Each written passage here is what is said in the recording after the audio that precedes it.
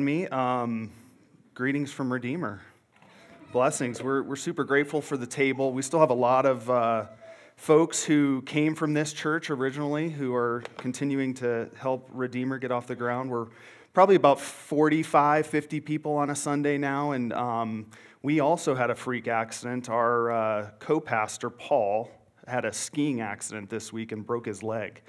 He has to have surgery tomorrow, so if you think of him, pray for him, and he's also our music leader, so we're going to be a little bit of a struggle here for a bit, trying to figure that out, and I'm going to do my best not to fall off this stage, because it is kind of high, so... Again, thanks for having me. My name's Ryan Sutherland. If you're tuning in online, we hope you're well, and hope that you follow along and are able to participate and worship and enjoy this morning with us. So, as Maria introduced me, I'm originally from Montana, and I planted a church about in 2006. And then my roots, as she said, go back quite a ways with the table, because when Brad launched and came here from the well, I was his first church planting coach. And so we were having regular interactions and conversations, and I was praying for him and trying to encourage him, and was really tuned into what was happening with the table all through that time. And then when we moved to Longmont, this is the table or the church that we worshiped at for several months until Redeemer kind of started its thing before COVID. And so you guys are dear to my heart. This is the first time I've preached here, but I have participated in some other things, so I think we know many of you, and it's just good to be here. It feels like home. One of the things, when I planted a church in Missoula is a lot like Boulder County, very, very liberal, very progressive, it's a college town, and so churches and Christians, they're not exactly welcome in a place like that. Not everybody's excited to meet a Christian, and so as we started to plant our church, when we moved there, I didn't know anybody. We were the only people we knew were the other family that was planting with us, and then my wife and kids.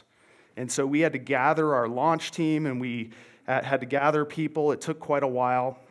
But one of the things I noticed about 5 years in, after we started having regular worship services and doing things that churches do, whenever I would meet somebody in a coffee shop or a pub or just at a city networking event, and they would say, "What do you do?"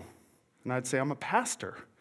I would watch this wall just go up visibly, and they would start, checking their watch, like looking for the nearest exit. There's something about saying that you're a pastor, saying that you're a Christian, that really causes people to feel alienated, to feel isolated from you. And so after about 15 years of pastoring that church, my wife and I decided we wanted to get back to that early stage of church planting where evangelism was a regular part of our life, where we could be more missional. So we moved to Boulder County and got normal jobs, and now we just help out with this little church plant, but we really are trying to live life as missionaries. And I tell you all of that because at the outset here, I want to beg the question, what do you think of when you hear the word mission? What comes to mind? Or maybe the word evangelism. These are not sexy words these days. They have a bad rap. When we think of evangelists, we typically think of that televangelist on TV who's holding a Bible in one hand while the other hand is pointing to a hotline that you can call in and donate money to. We think of these guys that are building their own little kingdoms, who are preying on the elderly or the vulnerable, and we just don't like the connotation of those kinds of words. But perhaps even more than baggage towards televangelists or baggage towards the word mission is an even deeper unease in our culture, a sort of PTSD, if you will, towards anyone or any group who thinks that they have the truth. And especially those who want to persuade others of their truth. People don't want to hear it, especially not here in Boulder County. And yet, as Christians, mission is built into the very DNA of our faith. Jesus expects us to be missional. He calls us to share our truth. It's good news. It's the gospel. It's the only hope for people to be in relationship with God. We believe that if we're Christians. So given the cultural climate we live in, where do we find the motivation? Where do we find the power, the ability to be missional? There's a Christian author named Randy Alcorn. He and his family once took a trip to Egypt, and while he was there, his host took him to visit an abandoned graveyard located at the end of a garbage-lined alley. And the host pointed out one tombstone in particular, that of William Borden, 1887 to 1913. He was heir of the Borden Dairy Estate. So he was a millionaire by age 21. Back then in the 1800s, early 1900s, that is a lot of money. But he renounced his fortune and he gave nearly all of his wealth to missions. His heart's desire was to take the gospel to Muslims in China. And on his way to China, William stopped in Egypt to study Arabic, but 4 months later, he contracted spinal meningitis, and he died at the age of 25. And Alcorn writes this: "I dusted off the inscription on the headstone of Borden's grave. And after describing his love for Christ and his commitment to and his love for the Muslim people and his sacrifices for God's kingdom, the inscription ended with some words that I wrote down on the spot and I had never forgotten to this day. The inscription ended with, 'Apart from faith in Christ, there is no explanation for such a life.'" And then Alcorn writes, "Lord, what's the explanation for my life?"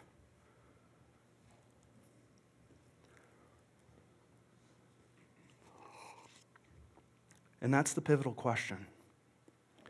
That's the pivotal question. If we don't have an explanation for our lives, a purpose, ultimate meaning, something bigger than ourselves, something that anchors us outside of this world, outside of our present circumstances, outside of our present cultural, soup that we live in, then missions is a pointless endeavor. Why bother?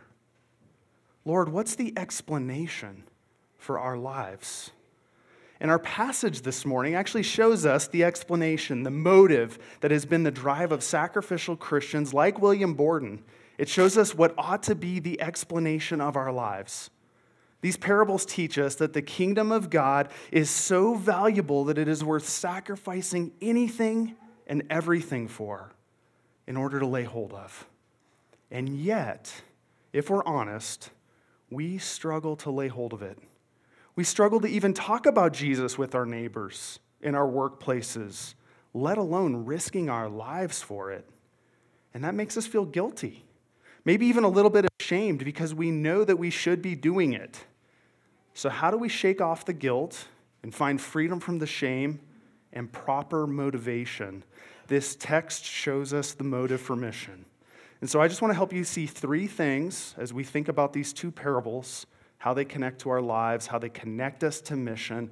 And the three things are this: that there is only one real treasure, that there is only one real response, and there's only one real reason. One treasure, one response, one reason. And so as we dig into this, I just want to give you a little bit of context for these two parables. This is actually a section of Matthew where Jesus is telling a series of parables, 6 in total, about what the kingdom of God is like. And these two parables are the shortest two in the bunch. And I know what you're thinking. Short passage equals short sermon, right? We'll see. We'll see what happens. See what happens. These are the two shortest of the bunch. And so here's what Jesus tells them. The kingdom of heaven is like treasure hidden in a field, which a man found and covered up. And then in his joy, he goes and sells all that he has to buy that field. The kingdom of heaven is like this guy. He's out hiking. He's out wandering about. We can all relate to that. We love to hike here in Colorado. And he finds a treasure hidden in a field. I don't know if that's ever happened to you while you're hiking. Hasn't happened to me. Now, this may seem kind of weird to us because of that. But it was quite common in the ancient world for people to hide or even bury their valuables. There weren't banks back then. There were no safe deposit boxes. Even under your mattress wasn't safe because there weren't locks on the doors, and so thieves or bandits could easily break into your house and take whatever valuable things you had. And so hiding stuff was actually about the best way to protect it back in those days. And I like to picture this man as one of those guys or treasure hunters that we sometimes see when we go to the beach or we're at the park, and they're walking around with a metal detector, and they're like, waiting for that tone of the device to change, and they've struck gold or found something valuable. Except that what this man finds isn't just a coin here or a ring there or an earring or some little tidbit of treasure. He finds a massive hoard. He finds a giant stash of gold and jewels. He finds enough to set him up for life, and he knows it immediately. But he can't just take it because it's on someone else's property, and so that would be stealing. So he goes away from there. He sells everything he has. He sells his house, his boat, his cars, his books, his clothes, his dishes. He sells everything. He hawks his wife's wedding ring. Everything. All of it. Do you know why? Because he knows that's what it will take to pull together enough cash to become liquid enough so that he can go back and become even richer, so that he can obtain something much more valuable. Can you picture it? And then Jesus says, the kingdom of heaven is like a merchant who finds a very precious pearl on his travels, and he sells everything else in order to obtain it. I'm not going to paint a picture of that one. It's really straightforward. It's easy to see that these two parables are really one parable. That's the point. That there are many things that compete for our attention, that tempt us to put our hope into, to invest our money in, to center our lives on, to sacrifice for. And yet Jesus' point is that there's only one real treasure. There's only one thing of value, the pearl, the kingdom of God, the gospel. It's the only thing of eternal value. It's the only thing that will give you a forever return on your investment. And yet, if we're honest, and we know this, we have lots of other pearls. We have lots of other treasures, our little kingdoms. We have our homes, our cars, our stuff. We invest our safety, our security, our hobbies. Think about Colorado for a second. This is a place where everybody thinks that they're going to be saved by hiking, biking, skiing. All you have to do is drive by somebody's garage. And you're like, holy cow, I've never seen so much recreational stuff. I'm guilty of it too. And I'm not saying we shouldn't enjoy these things. But we really invest a lot in our hobbies. We invest so much time, so much energy, so much money into these things. Why? Because we so desperately hope that they will insulate us from pain, or that they will bring us happiness, joy, that they will provide a fake pearl, which is the fantasy that we have of a good and safe life, a life where people like us, a life where people respect us, a life where we feel important, a life without suffering, a life of comfort. And Jesus says there's only room in your life for one treasure, only room for one pearl. It will either be the kingdom of God or it will be something else. And so the kingdom is like the biggest, finest pearl, purest pearl that any jeweler has ever laid eyes on. And it's yours for the taking if you'll sell everything else, including all the other pearls you've ever owned, in order to obtain it. There's only one pearl, there's only one real treasure, and everything else is worthless in comparison. Have you found it? Have you discovered it? Do you recognize its value? See, Jesus says that when you see the value of his kingdom, there's only one thing to do. There's only one real response: to sell out completely. Sell everything. Give up everything. Risk everything so that you can lay hold of it. I read a story recently about a 26-year-old man named Ken who died after he fell into the frigid waters of the Chicago River. It was shortly after midnight. He was a visitor from St. Paul, and he was hanging out with two of his friends, taking photos of the river, when he dropped his cell phone onto the ice below. Now, he did what any of us would do if we dropped our cell phone. He climbed over the railing to try to go retrieve it onto the ice below. But when he got there, he slipped and fell into the water. So one of his friends jumped over. She tried to save him. She too fell into the water. And when she yelled for help, the third friend also went out onto the ice and fell into the water. Ken was later pronounced dead at Northwestern Memorial Hospital. The second friend was pulled from the river 2 days later, also died. The third friend, thankfully, was rescued, hospitalized, and released. And the day after the tragedy, NBC Chicago was interviewing people about what had happened, and a young woman said, "I guess I can understand the impulse. Your cell phone is sort of part of you. We are kind of tied to it, but it's only a cell phone. To risk your life for it is incredible." She's right. It is incredible. But we would probably all do it, thinking we could retrieve it, thinking we would be safe. See, this young man and his friends risked it all and gave their lives for a cell phone. And this illustration shows us what not to risk our lives for, but it also sets up a deeper, more positive question. What would you risk it all for? One of my favorite books on mission is this book, Radical, by David Platt. And I'm going to read just a little excerpt for you. So if you want to close your eyes during this time and kind of visualize what's happening in the story, you're welcome to do that. I'm just going to read a little story from here. Imagine all the blinds closed on the windows of a dimly lit room. 20 leaders from different churches in the area sat in a circle on the floor with their Bibles open. Some of them had sweat on their foreheads after walking for miles to get there. Others were dirty from the dust in the villages from which they had set out on bikes early that morning. They had gathered in secret. They had intentionally come to this place at different times throughout the morning so as not to draw attention to the meeting that was occurring. They lived in a country in Asia where it is illegal for them to gather like this. If caught, they could lose their land, their jobs, their families, or their lives. I listened as they began sharing stories of what God was doing in their churches. One man sat in the corner. He had a strong frame and he served as the head of security, so to speak.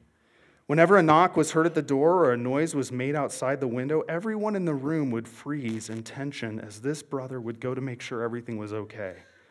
As he spoke, his tough appearance soon revealed a tender heart. Some of the people in my church have been pulled away by a cult, he said. This particular cult is known for kidnapping believers, taking them to isolated locations, and torturing them. Brothers and sisters having their tongues cut out of their mouths is not uncommon. As he shared about the dangers his church members were facing, tears welled up in his eyes. "I am hurting," he said, "and I need God's grace to lead my church through these attacks." A woman on the other side of the room spoke up next. "Some of the members in my church were recently confronted by government officials," she continued. "They threatened their families, saying that if they did not stop gathering to study the Bible, they were going to lose everything they had." She asked for prayer, saying, "I need to know how to lead my church to follow Christ, even when it costs them everything." As I looked around the room, I saw that everyone was now in tears. The struggles expressed by this brother and sister were not isolated. They all looked at one another and said, "We need to pray." Immediately, they went to their knees, and with their faces on the ground, they began to cry out to God. Their prayers were marked less by grandiose theological language and more by heartfelt praise and pleading. "Oh God, thank you for loving us. Oh God, we need you. Oh God, Jesus, we give our lives to you and for you. Jesus, we trust in you." They audibly wept before God as one leader after another prayed, and after about an hour, the room drew to a silence, and they rose from the floor. Humbled by what I had just been part of, I saw puddles of tears in a circle around the room. How is it that people are able to risk everything, even their lives, for the sake of the gospel, for the sake of mission, like these Asian believers, like William Borden, able to give away millions of dollars for the sake of missions, and eventually his life at such a young age? I think that for us, it's sometimes easier when we think about foreign missions or missionaries. It's easier for us to understand or maybe grasp how people like that can do that sort of thing or risk or sacrifice in those sorts of ways because we play missionaries up in our minds as being extra special or extra spiritual or maybe extra sanctified. But why not us? Why not us? Why not right here in the U.S., right here in Colorado, right here in Boulder County? Why not us? What does it look like for us to sell everything and to risk everything? What does it look like for you? See, what Jesus is trying to show us here is that there is a direct correlation between our understanding of the value of God's kingdom and our participation or our experience of that kingdom. And at the same time, I'm going to tell you right now, I don't believe he's calling us to literally go out and sell everything we have as if that's going to somehow earn us a place in the kingdom. Also, that would make us look really weird here in Boulder County, right? People would be like, whoa, that just further isolates you from me, Christian. I don't think he's literally calling us to sell everything. These are two parables that are highlighting the great value of the kingdom in comparison to everything else.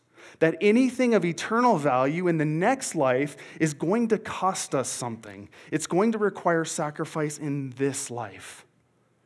Let me say that again, that anything of eternal value in the next life is going to cost you something in this life. As we wrap up our time together this morning, I want to ask the question again. What then is our motivation? What's our reason for mission?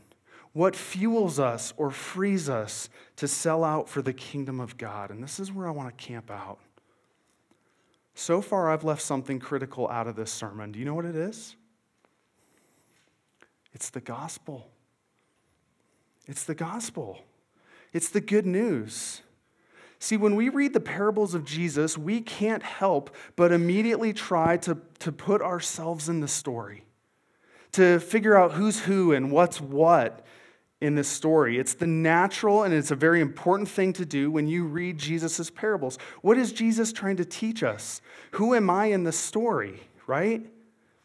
And so far, I've suggested that you are the man who found the treasure. You are the one who liquidated everything you had in order to buy the field and take possession of the treasure. You are the merchant who found the great pearl and sold everything you had in order to purchase it. And I've suggested that the kingdom of God is the pearl and it is the treasure. And I've intentionally led you down that road because it's the natural reading of these parables. That's where we immediately jump to. That's where we immediately put ourselves into the story. But you aren't the merchant, and you aren't the treasure hunter. And the kingdom of God is not the pearl or the treasure in these stories. Do you remember the first line from that great hymn? How deep the Father's love for us, how vast beyond all measure, that he would give his only Son to make a wretch his treasure. See, remember, Jesus is telling these stories to describe what the kingdom of God is like. And so he's actually telling these two parables about himself. He is the treasure hunter who found the treasure hidden in the field. And in his joy, he went and sold everything he had to buy that field. He is the merchant who found a pearl of such great value, and he sold everything he had in order to purchase it. You and I are not the main characters of these parables. We are not the subjects, we are the objects. And if that's true, then this is such incredibly good news for us. This is what will empower us. This is what will fuel you for mission when you believe this. Do you see it? If we aren't the treasure hunter, and if we aren't the merchant, then that means we are the treasure. We are the treasure. We are the pearl of great value. And even more, it means that Jesus Christ, the King of Kings, the Lord of Lords, the one who had everything, sold everything, gave everything, risked everything. Why? So that he could obtain his treasure, so that he could bring you back to himself. Do you see what Jesus is describing here? He is describing a kingdom where you and I don't have to do anything to find our way in. We just need to be found by Jesus to lay hold of this kingdom. It's a kingdom where we are the most valuable thing to the one who is establishing it. We are the most valuable thing of the one who found us because he's sold everything. He gave up everything. He risked everything so that he could find us and redeem us and bring us back to his Father.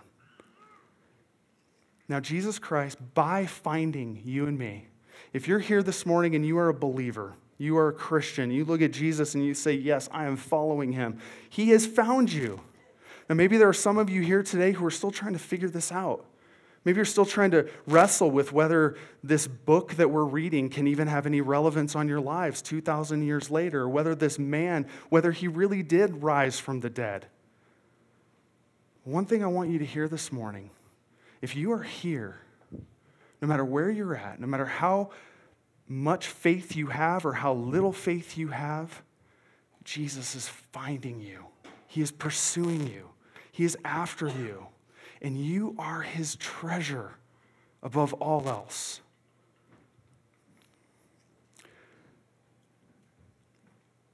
And if Jesus has found you, he's also inviting you on his mission. Mission is really an invitation to be about what Jesus is about. Jesus is on mission. He's out searching for more pearls. Now listen, here's the sad reality. Our culture is becoming more and more secular, especially in Colorado. And as our culture shifts, the church is the last place that the people you love, live by, work with will go looking for spiritual answers. It's the last place they will come to try to find meaning in their lives. It's the last place that they will look for truth in. But they'll come next door. They'll join you for a meal, a coffee, a beer, a cocktail, a barbecue. It's becoming increasingly important for everyday, ordinary Christians to live lives that are missional, lives that are provocative, lives that are generous, that are hospitable, that are invitational, that are incarnational. Church, you are God's pearl of great value. You are his treasure. I want to remind you this morning, he sold everything. He gave up everything in order to purchase you. And that means Christ is our pearl. He is our treasure.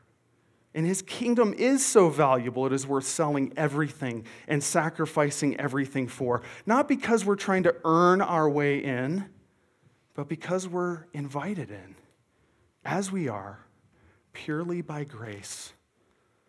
So what would our non-Christian friends and neighbors conclude is most valuable to us? Would they say, like they did about William Borden, apart from faith in Christ, there is no explanation for such a life? Or would they say something else? Father, as we think about what your kingdom is like, we confess that we take it for granted. Lord, we confess that we are really easily attracted to the comforts of this world. And we're torn, Lord. We live in a tension of believing that we should be delighting in this world you've given us to steward, and also the calls to sacrifice. And so that's just a tough tension to live in, and we need your wisdom, and we need your grace, and we are so thankful that we don't have to get it right in order to get in. Thank you that you love us, that you've demonstrated that love in so many ways, namely through your death, through the gift of your Son. And we pray that today, I pray for all who are here today, that they would leave here with the joy knowing that they are your treasure. For it's in your name we ask. Amen. Well, I love coming to the Lord's Supper every week. I'm so glad your church does this too. Redeemer does this as well. And I just want to remind you of what this supper is about. It's the total picture, the reminder to you that you are his treasure, that everything that needs to be done in order to satisfy the judgment for sin, to take care of death forever and guilt and shame, that it's been done. That means that we can walk out of here free, as Maria reminded us earlier with the assurance. It means that this is just something from his generosity, his generous gift to us that we just have to receive. And what that means, the Lord's Supper is not for everyone. It's for people who look at Jesus and say, I want to follow him. I believe in him. I believe he is my Lord. It is the Lord's Supper. It's an invitation to feast with Jesus. Now, you may be sitting here going, well, how do I know if it's for me or not? It's really simple. When you think about whether or not you have a relationship with God or what it takes to have that relationship with God, do you just look at Jesus and say, that's the only way? It doesn't mean you have to have a great big faith. You can have a really tiny faith. But if your faith is in Jesus at all, then we would invite you to come and participate in the Lord's Supper, that you would come and receive it. And I can't explain the mystery of the Lord's Supper. There is something mysterious happening here where Jesus promises that when you take this ordinary bread and you drink the cup, that you do participate in his death, that there is some sort of communing. Grace really is conveyed to you. There's something mysterious here. But we'd invite you, if you have even the tiniest smidge of faith in Christ, to come and receive his grace through the Lord's Supper. On the night that Jesus was betrayed, he was with his disciples, and he took bread and he broke it and he said, "This is my body, which is given for you. Do this in remembrance of me." Jesus also took the cup, and he said, "This cup is the new covenant, which is poured out in my blood for the forgiveness of all your sins. And as often as you come to the table and you eat and drink the cup, you proclaim the Lord's death until he comes. You proclaim his death as the way to be right with God, the way to put an end to sin." See, this cup symbolizes that there is now nothing standing between you and God. All has been finished. Let me pray for us, and the way that I've been told you do communion here is coming up in groups of about 10, either side of the room, same elements at both. I think that's gluten-free options. There's grape juice and wine, and you can come in faith. Father, as we come to this table, we are reminded that you love us beyond all measure, that we are your treasure, and you have proven it to us through your death. But more importantly, you have promised that we will share in your resurrection. So I pray now that as we come, Lord, that you would use this bread and wine to strengthen us, to grow us, to shape us, to change us, that we would commune with you, that we would draw near. In your name we pray. Amen.